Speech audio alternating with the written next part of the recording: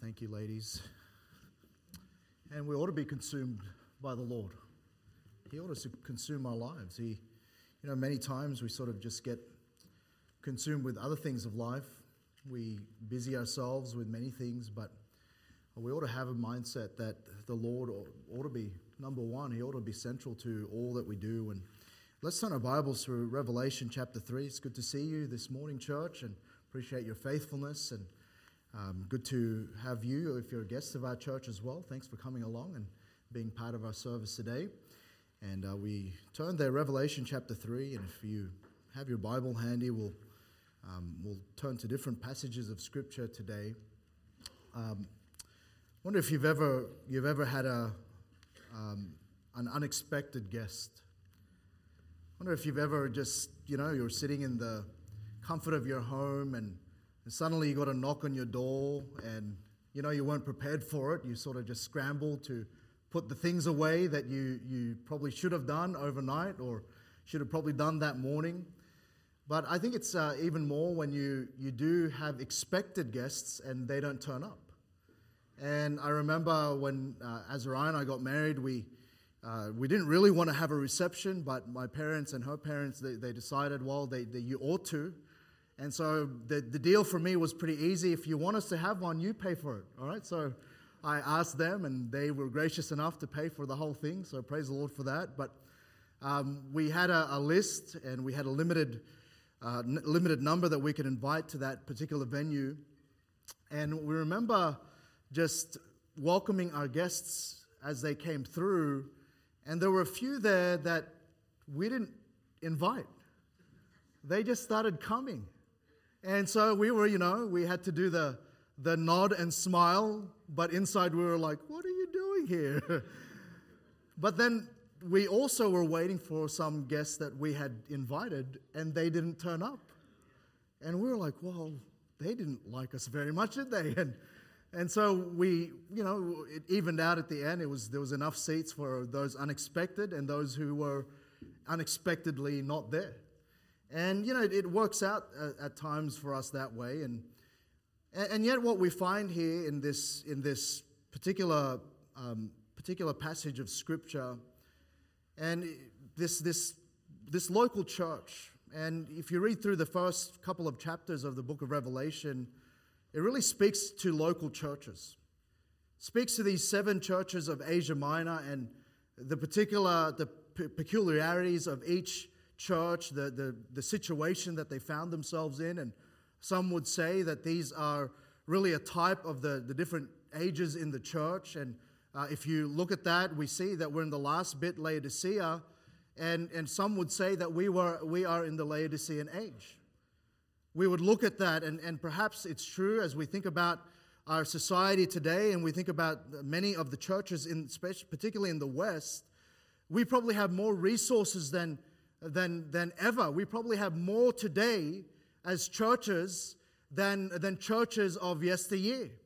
We probably have the ability to travel and the ability to resource the work of God in different fields as we've been hearing about and looking at. And we have much more, but in all reality, we also have much less at times. And perhaps we are the Laodicean age.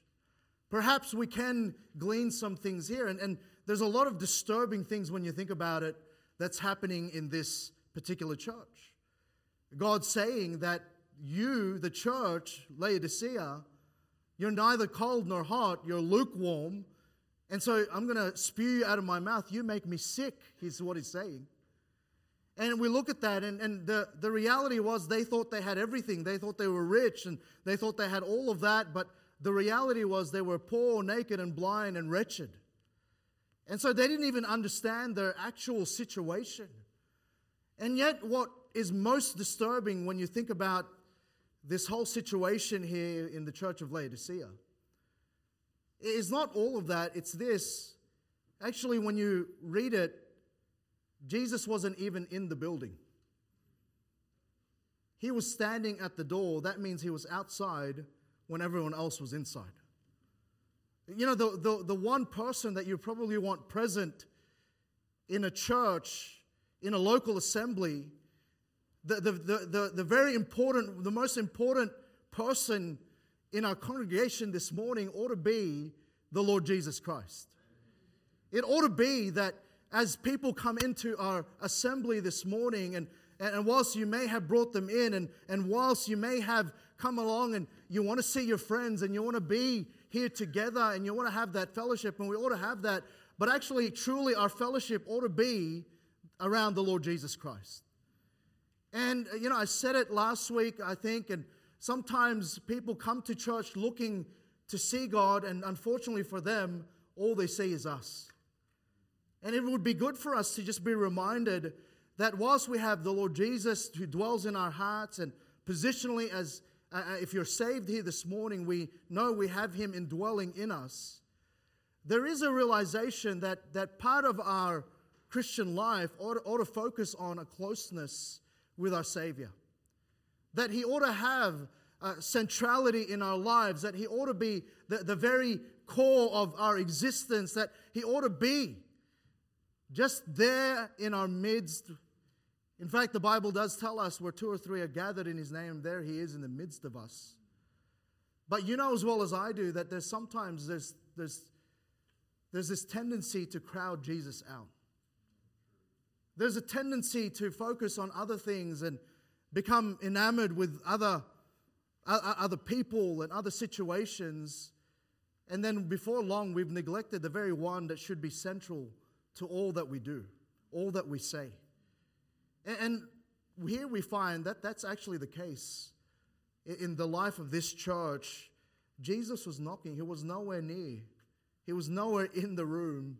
He was knocking on the door of the church. And it seemed to be, as He says it, "Behold, I stand at the door." No one was listening. And I want to give you a couple of reasons. The Christian life ought to be about the Lord Jesus Christ. And what is the Christian life without Jesus? But sometimes we do church and we live our Christian life very much that way.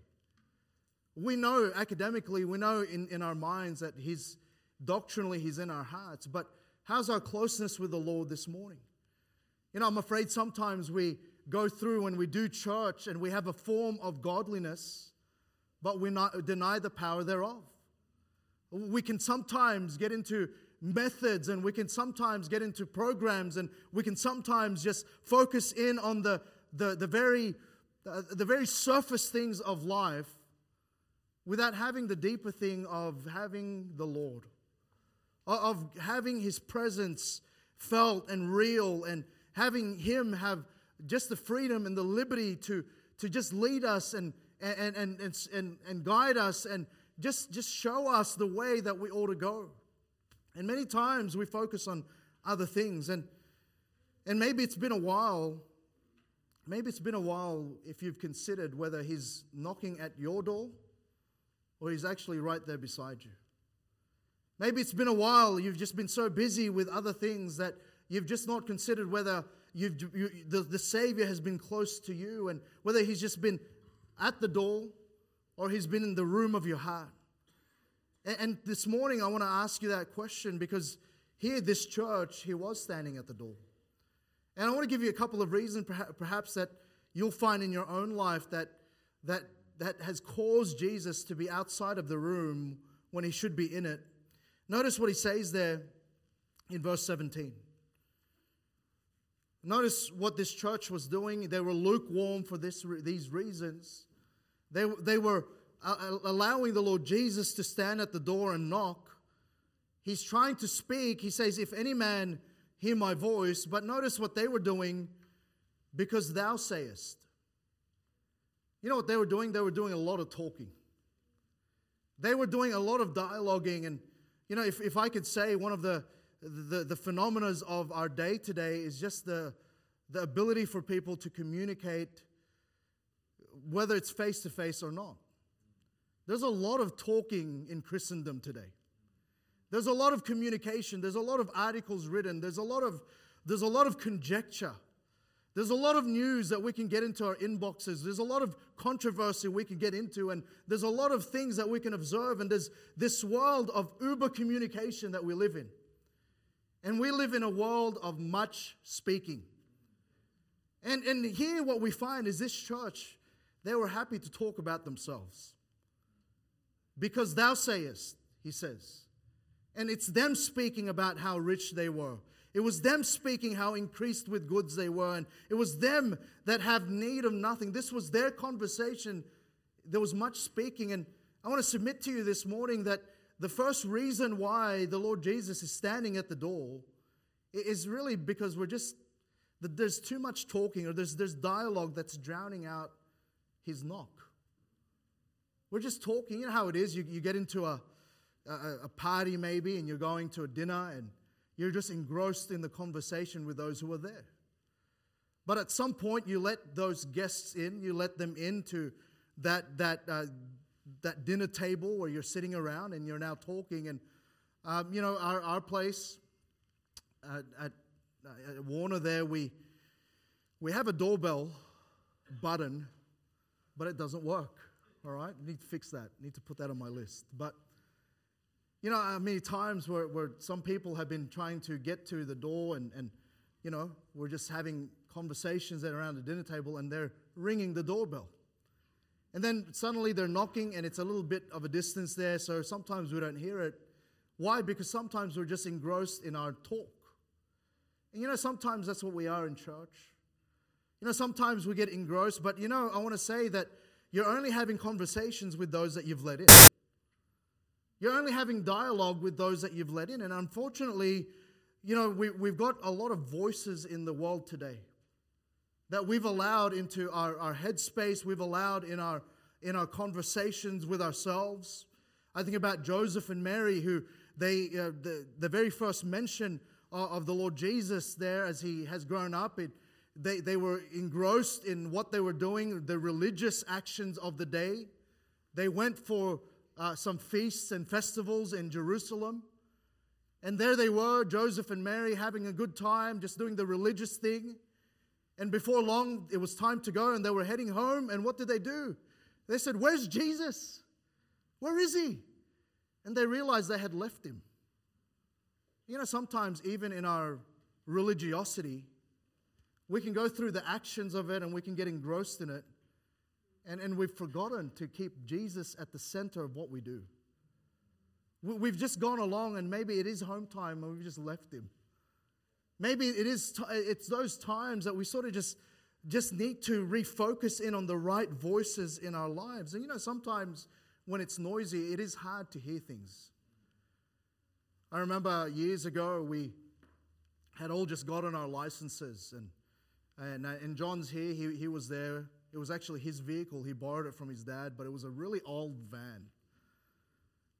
It was really, really old, and it was super noisy. It was probably noisier than it was fast, all right? It was just so slow. We were heading to the beach one day, and we stayed over at his place so that we could leave really early. We wanted to beat the crowd.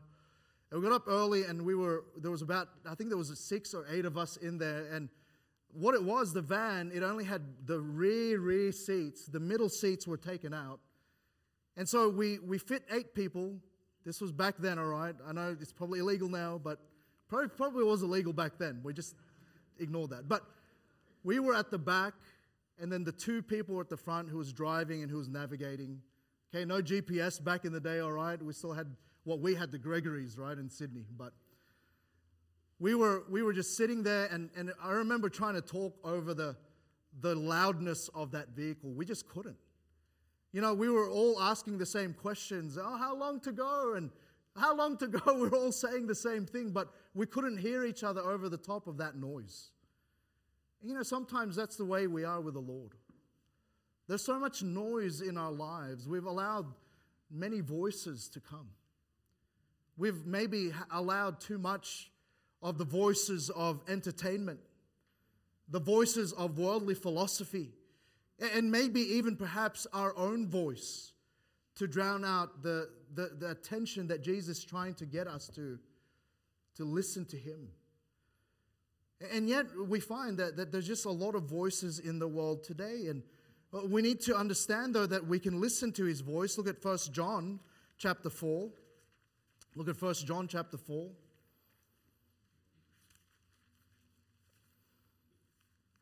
And notice what he says in verse 4. Ye are of God, little children, and have overcome them, because greater is He that is in you than he that is in the world.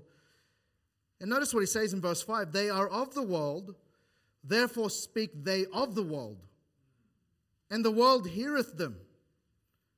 But in contrast, he's saying, we are of God. He that knoweth God heareth us. He that is not of God heareth not us. Hereby know we the spirit of truth and the spirit of error. You know, the things that are of God, we can hear. Why? Because we are of God. And we ought to have this desire, not just to allow the voice of God, the voice of the Lord Jesus, and He's knocking at times to get our attention, to be drowned out by everything else that we fill our lives with. And what we find, we ought to be seeking the divine voice of the Lord. We understand He's got the still small voice. We understand that the Holy Spirit of God at times will speak into our lives. And we're not saying audibly, but we understand through the Word and through His witness with our spirit at times. And the Bible's very, very careful to tell us that. Look at John chapter 10. So remember the same author as 1 John that we just read. But now John chapter 10, he's recording this for us.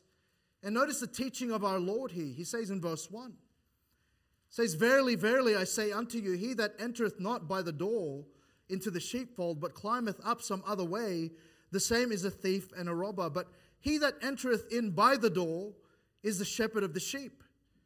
To him the porter openeth, and the sheep hear his voice. And he calleth his own sheep by name, and leadeth them out. And when he putteth forth his own sheep, he goeth before them, and the sheep follow him. Why? For they know his voice. Then he says in verse 27, My sheep hear my voice, and I know them, and they follow me. You know what we learn about that? It's the voice of the Lord should be, if you're one of His, if you're part of His flock, the voice of the Lord should be unmistakable to you. You should know it. You should be familiar. It should be, you know how it is with, there's people in our lives that we're just familiar with, our family, those are close friends, and when they knock and when they call out, you'll hear it regardless of the noise. You'll know it. Why? Because you're familiar. Why? Because you know. But here's what we find also, the reason why at times I think there's a lack of following God in our lives. It's because we've allowed other voices to drown out the voice of our Lord. It's unmistakable, but at times we can drown it out with the over-talking, and maybe sometimes it's our own voice. You know, one of the best things I was ever just told is about prayer is sometimes you just need to shut your mouth. You know, here's what we do in prayer. We start talking, and then we talk, and we talk, and we talk, and we talk. And God's trying to get a word in edgewise He couldn't. He's trying to get you to stay still at times so He can speak to you. And remember, prayer is asking, but prayer is much more alignment. He's trying to get you to listen so you can align to how He's leading you and the things that you need to pay attention to. And maybe even in the door of prayer, He's trying to knock. And have we been listening, or have we drowned out His voice through much speaking? The Bible tells us to be still and know that He is God. You know, we ought to place a great premium to silence. You know, we live in a noisy world, don't we? And silence can be awkward.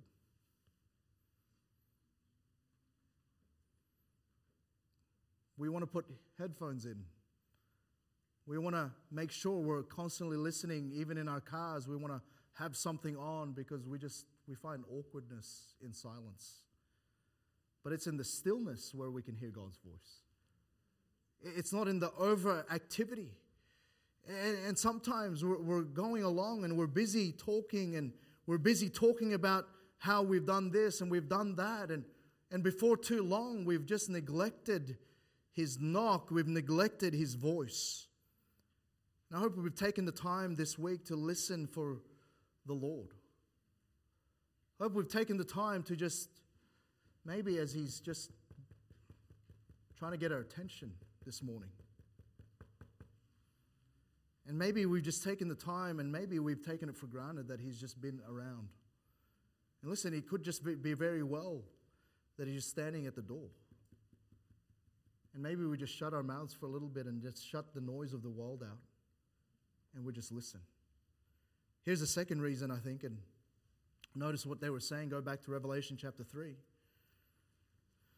says, because thou sayest, and notice this, I am rich and increased with goods. You know, there would have had to have been room somewhere there taken up, the space taken up in that church. It was a cluttered place.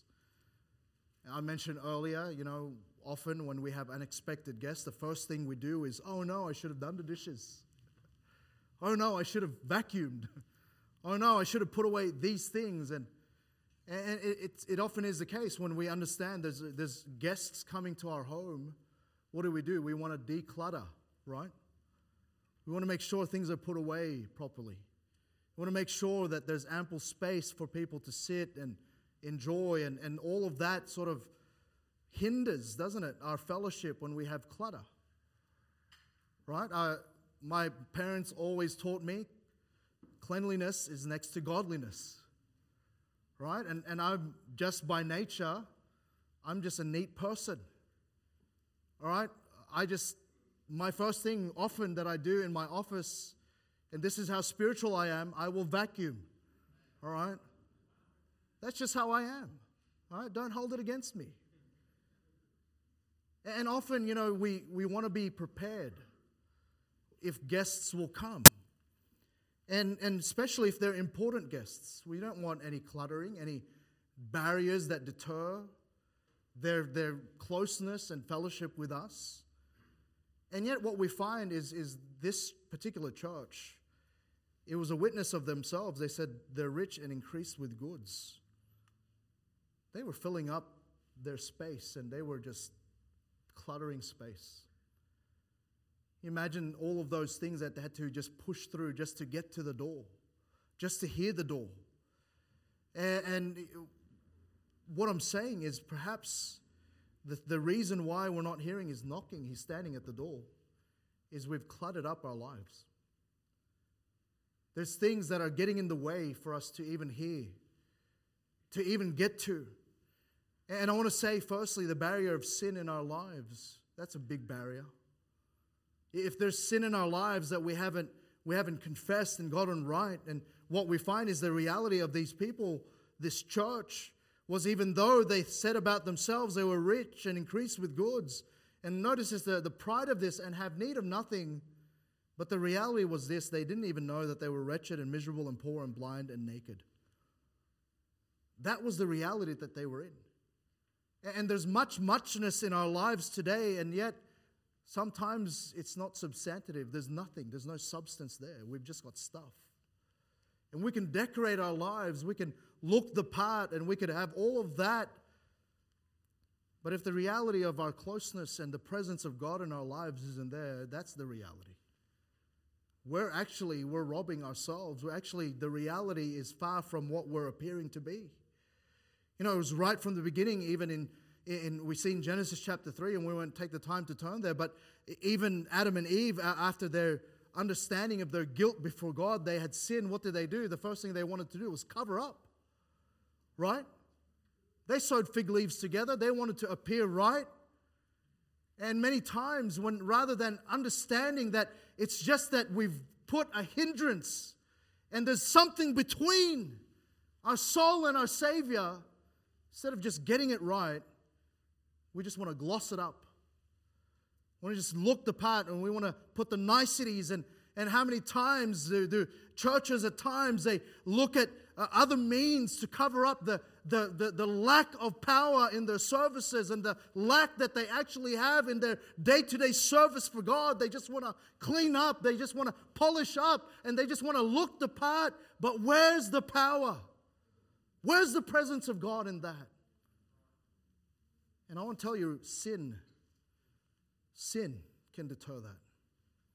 Sin in our lives that rob us of our joy and rob us of that hearing from God. It hinders us from a close walk with God. It grieves the Spirit of God. It quenches Him in our lives, and we wonder why. It just seems to be we have no closeness, no power, no presence of God. Well, why don't we take care? And judgment must begin in the house of God.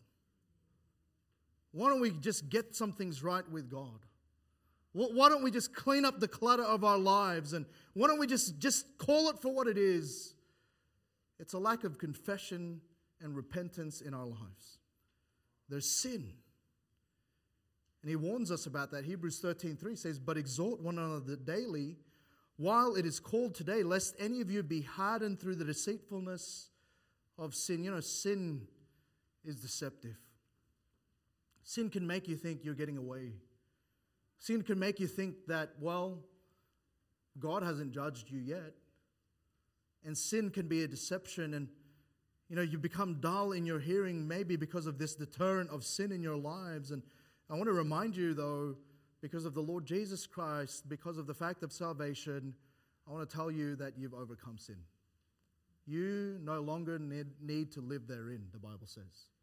And we've overcome. And listen, it's about just getting right. And even this morning I was praying, Lord, help me to draw nigh to you so that you can draw nigh to me. It's our action, it's our confession, it's our getting right that can deter. But really what we see here is just a barrier of stuff.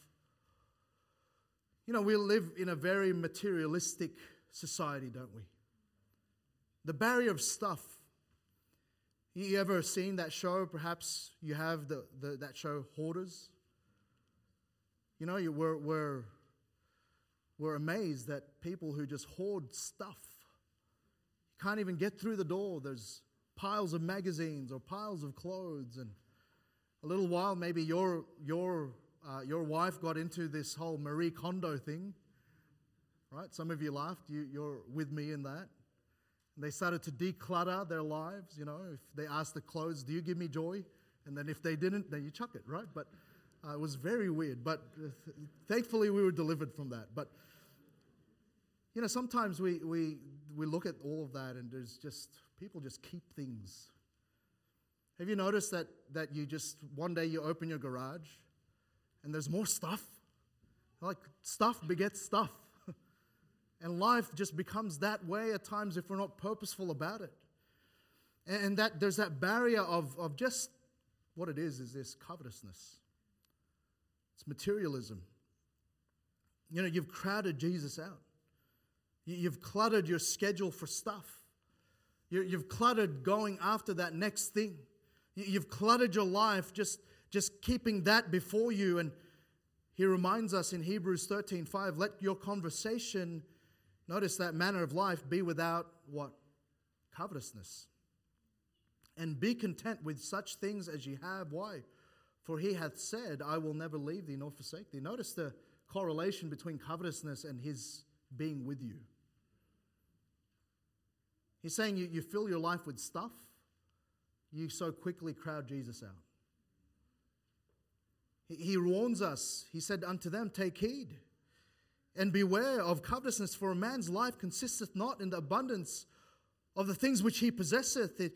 Think about Saul, who was really, when you consider Saul in the Old Testament, he was given the great privilege. God actually picked him to be the first king of Israel.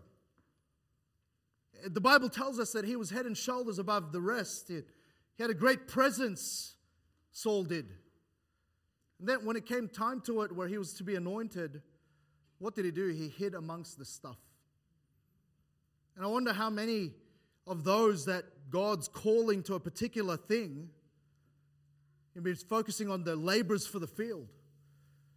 Thinking about those churches around our nation who need pastors, those around Australia, the cities that still need to be reached with the Lord Jesus Christ, those countries and mega cities and towns and villages all around the 1040 and beyond. And we're asking, Lord, send forth laborers unto the harvest. And I wonder how many got the call, but when it came to anointing time, they hid amongst the stuff. There, God's trying to get their attention. There, the Lord Jesus is knocking on their heart's door to say, I want you, but they're too busy with stuff. And then a field doesn't get reached. And then a people don't get won. And then churches don't get looked after and taken care of and shepherded like they should. Why? Because the Lord's trying to knock, but we've got too much stuff. You know, we're to look unto Jesus. We see in Hebrews 12:1, seeing we also compass about with so great a cloud of witnesses, let us lay aside every weight and the sin which doth so easily beset us, and let us run with patience the race that is set before us. You know what he said first? He says, lay aside every weight. It's not sin, but it's a weight. And maybe there's a weight that's come into your life because of our own choices to just elevate stuff. And we see that maybe the thing that's causing the Lord to stand at the door is we're just after stuff. We've crowded him out. There's those barriers that are deterring his knocking. And maybe here's the next reason why he stands at the door. Maybe we're just negligent. Maybe we're just neglecting something. He says, know us not. There's some things they were neglecting. The church was negligent of their true condition. The church there he was speaking to was just negligent of the reality of their condition. They were wretched and miserable and poor and blind. They were just enamored with their stuff. And they were just neglecting. And when you don't listen, regularly over time, his presence you can grow insensitive to. You ever been to a place and someone comes up to you and they know you? You ever someone come up to you and say, hey, so-and-so. And you're looking at them and you're like, hey. That's why I love Baptist churches. You can just go, hey, brother. Hey, sister. Right? That's the great cop-out. All right? And that's great. But, it's embarrassing, isn't it? They know you, but you don't know them. After a while, if we just neglect the Lord, he won't ever leave you. You don't lose your salvation. But you may grow unfamiliar through negligence. He's been knocking a while. Hello? Anyone home? Hey, and then you might even get to the door and go, sorry, who are you? Sorry. And over time, you just go unfamiliar. And when you're not familiar with a voice in the crowd, you won't pay attention to it. You don't recognize him knocking in your heart. Maybe it's become something that you've just not practiced. Many times perhaps God's been knocking on your door, you won't respond. You just, you're just busy. You're just comfortable. You got your stuff. You're all good. And God, don't bother me. And before long, you grow unfamiliar. You grow cold to his voice. You don't recognize him knocking in your heart. You've become dead to the things of God through nothing else but neglect. You've become fooled into thinking you're okay. And we can grow unfamiliar through negligence, and you no longer know it's him. And in fact, he says it there. Look at 2 Peter chapter 1. Look at 2 Peter chapter 1. He says, add to these things. Add to your faith. He says, giving all diligence, add to your faith, verse 5, virtue, and to virtue knowledge, and to knowledge temperance, and to temperance patience. And he goes on and on there, a list of really virtues that speak about our Christ-likeness. Notice verse 8, "For if these things be in you and abound, they make you that ye shall neither be barren nor unfruitful in the knowledge of our Lord Jesus Christ." He's saying if you're exercising these things in your life, you're going to know the Lord. You're going to know Him. But he says, "But he that lacketh these things," verse 9, notice a similarity, "is blind, cannot see afar off, and hath forgotten that he was purged from his old sins." You've become blind and forgetful, and you're unfamiliar. Those things that you should have exercised, those things that you should have added to your faith. And hey, listen, the Christian existence, the Christian life doesn't happen by accident. It happens over a life of purpose and determination. It comes when we're diligent. You know, that word diligent means with all your strength, with all your effort, with all of you, saying add to your faith. And I'm thankful for the faith that saves us, but I'm thankful that we can add to our faith. And he's saying there, if you don't do that, then you grow blind and you grow forgetful, and what that is, you grow unfamiliar. And what it really is, lastly, the reason, there's apathy. We've just grown apathetic. Notice again the situation they found themselves in. They were neither cold nor hot. They were lukewarm. You know, when I think of lukewarm, I think of being in a cozy blanket. It's comfortable, right? When we pick a temperature, we want something that's just right. No, that's lukewarm, actually. You're neither cold, so you're not too cold. You're not too hot. You're just right. You're lukewarm. And what he was saying there, he's saying, you know, I'm going to spew you out of your mouth because you're neither that or that. You're lukewarm. You know what they were? They were apathetic. They were comfortable. They were comfortable where they were at. You know, there's too many Christians in our day today who's just too comfortable where they're at. They're just too comfortable where they no longer aim for greater things for God. They no longer look and see if they could do more. There's no activity. They're just in their cozy blanket of life. Just all good. I have need of nothing. I've got my snacks.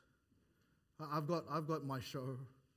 I've got those things that I particularly like, and what it is, they've just grown apathetic. And you know, I'll be honest with you, sometimes I do hear a knock on the door physically in my home.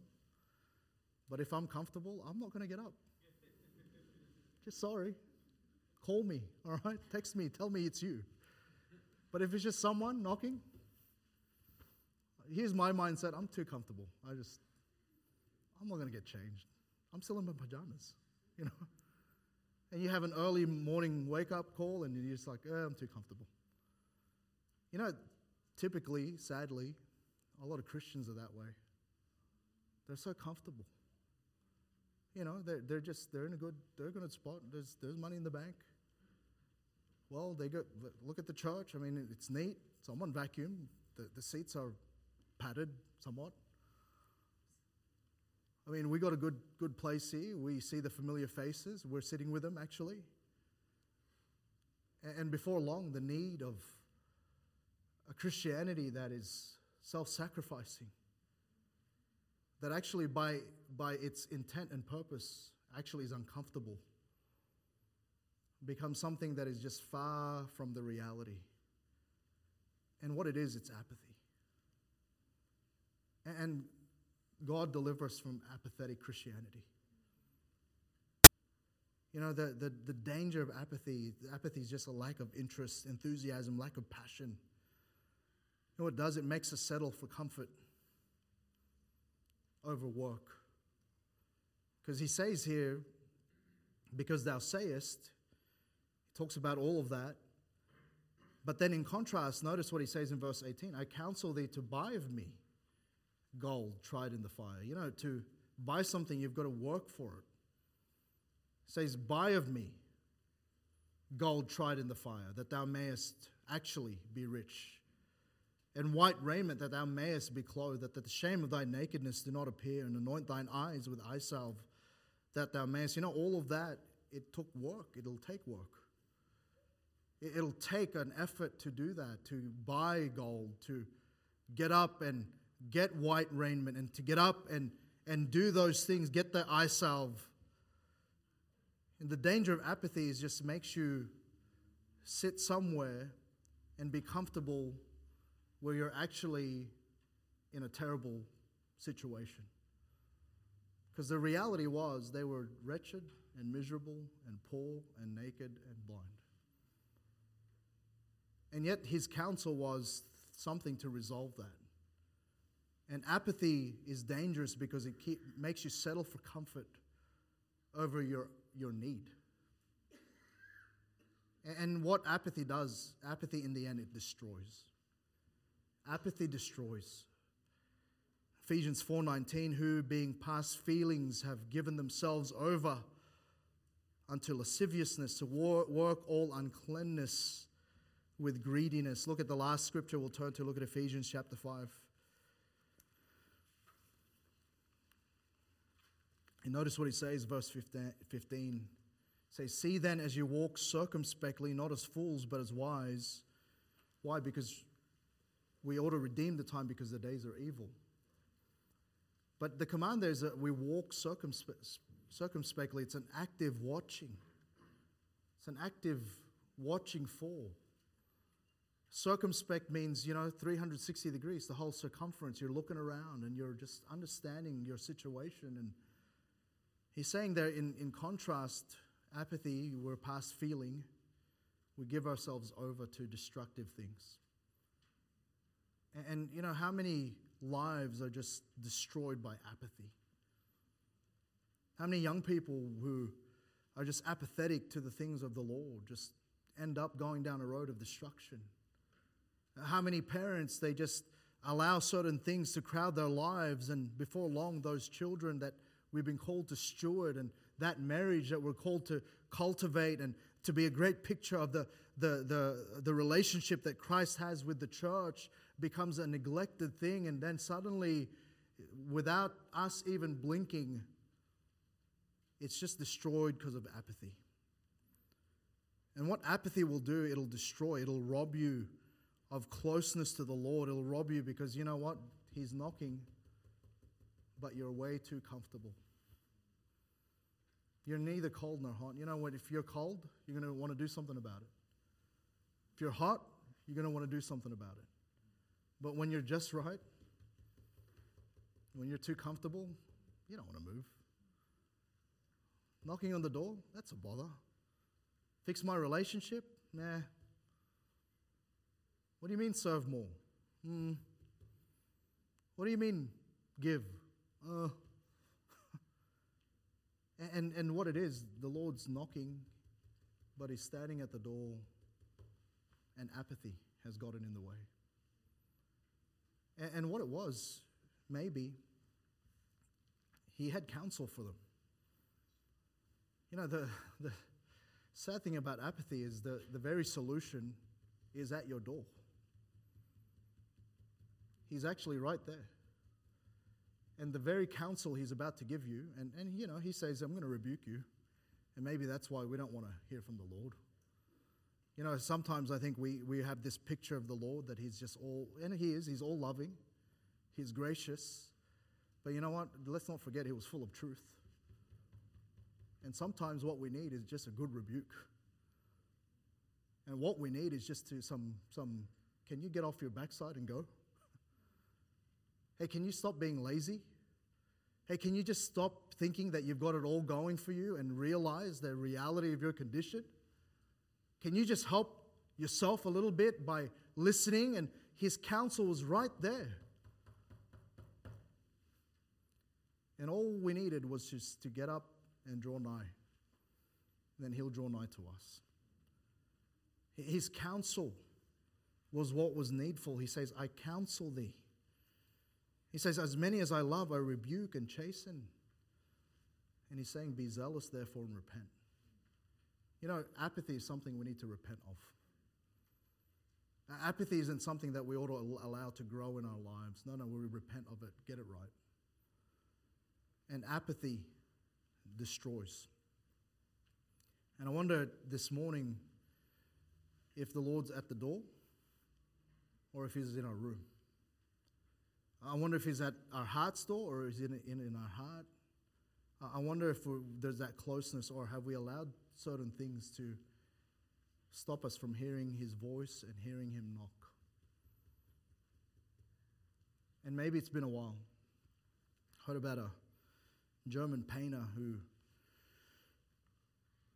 tragically, he only partially finished his major work. And in his work, he was painting a military scene, and the intention was to show Frederick the Great with some of his generals, and he painted all around. Menzel, who was a painter, he painted generals and he painted the background, but you know what? He left the king until last. He had an outline of Frederick in charcoal, but he died prior to finishing. And maybe, in our lives, we've filled in all of the details. We've looked at what is our ideal life, and we've just painted all around it, and we've left the main one. And maybe we've just been going around and we've been busying ourselves with maybe even good things.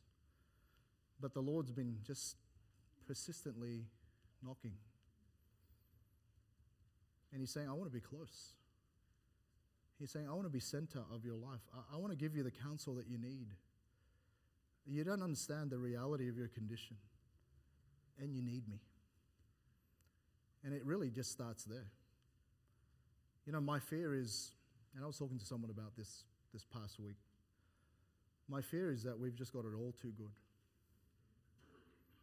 We were talking about gratitude and, some of the things that we grew up with, how now our kids sort of take it for granted. The things that we struggled to get, and now our kids just live with it. They have it. And I'm afraid sometimes we have all of the parts of Christianity, but the main one, we've left them out. And I hope that would be today just an examination, and that we would get some things right, and maybe just invite Jesus again to say, Lord, I want to be close to you. Lord, I want you, Lord, center of the room. I want you to have all of the attention.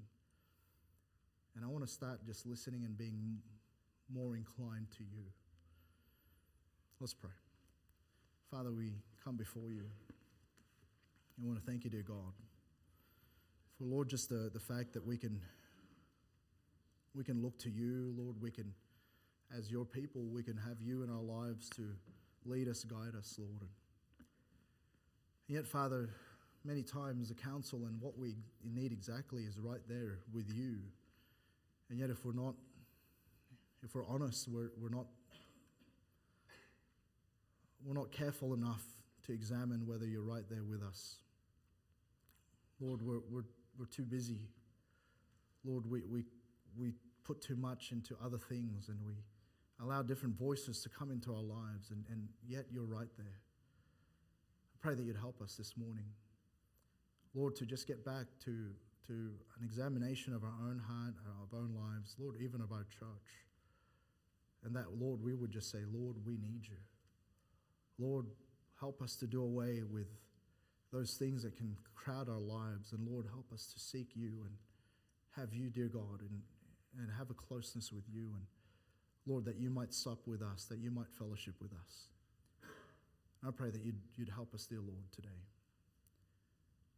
With every head bowed, every eye closed, we're going to have the piano playing. We're going to have our time of invitation now. And I wonder, firstly, if you were here this morning, if you were to die today, would you know for sure that Jesus is your Savior, if heaven's your home? The Lord said that today is the day of salvation. He came to seek and to save that which was lost. And you know what he said about himself? He is the door. And I wonder if you would enter in today, and he's inviting you to come to a place where you can know him. And if you can't answer that first question positively, if you don't know where you're going to die, when you die, where you're going to be, then I want to invite you, first of all, just to say with an uplifted hand, just say, Pastor, pray for me. Lord, I'm not sure if I'm saved. Pastor, I'm not sure if I'm saved. Would you just raise your hand, just say, Pastor, pray for me. All right? Anyone else? Pray for me. I'm not sure I'm saved. And I want to know. All right, see that hand? Anyone else? Then Christian, let's all stand to our feet, every head bowed, every eye closed. How's your closeness? When was the last time you answered the knock on your door? When was the last time you just sought the Lord to have an audience with Him? When was the last time you just wanted to just have that stillness? When was the last time you said, Lord, I want to draw close to you? Maybe there's some hindrances that you recognize this morning, and whatever it is, as the Lord spoke to your heart, would you come? Would you do business at the altar? Maybe there's some things that you need to adjust, and maybe some sins to confess. Maybe it's just some even good things that you just need to put back into balance. And maybe it's just simply just crying out and saying, Lord, I need you. Lord, I want you. Lord, I need you to just be with me. I need your presence. Lord, I need you in the middle of our household again, in our family. Lord, I need you to be center to all of my plans and my goals. And Lord, I need you in my worship as I come every Sunday. We need you in our church. And why don't we just do business with the Lord as the piano plays?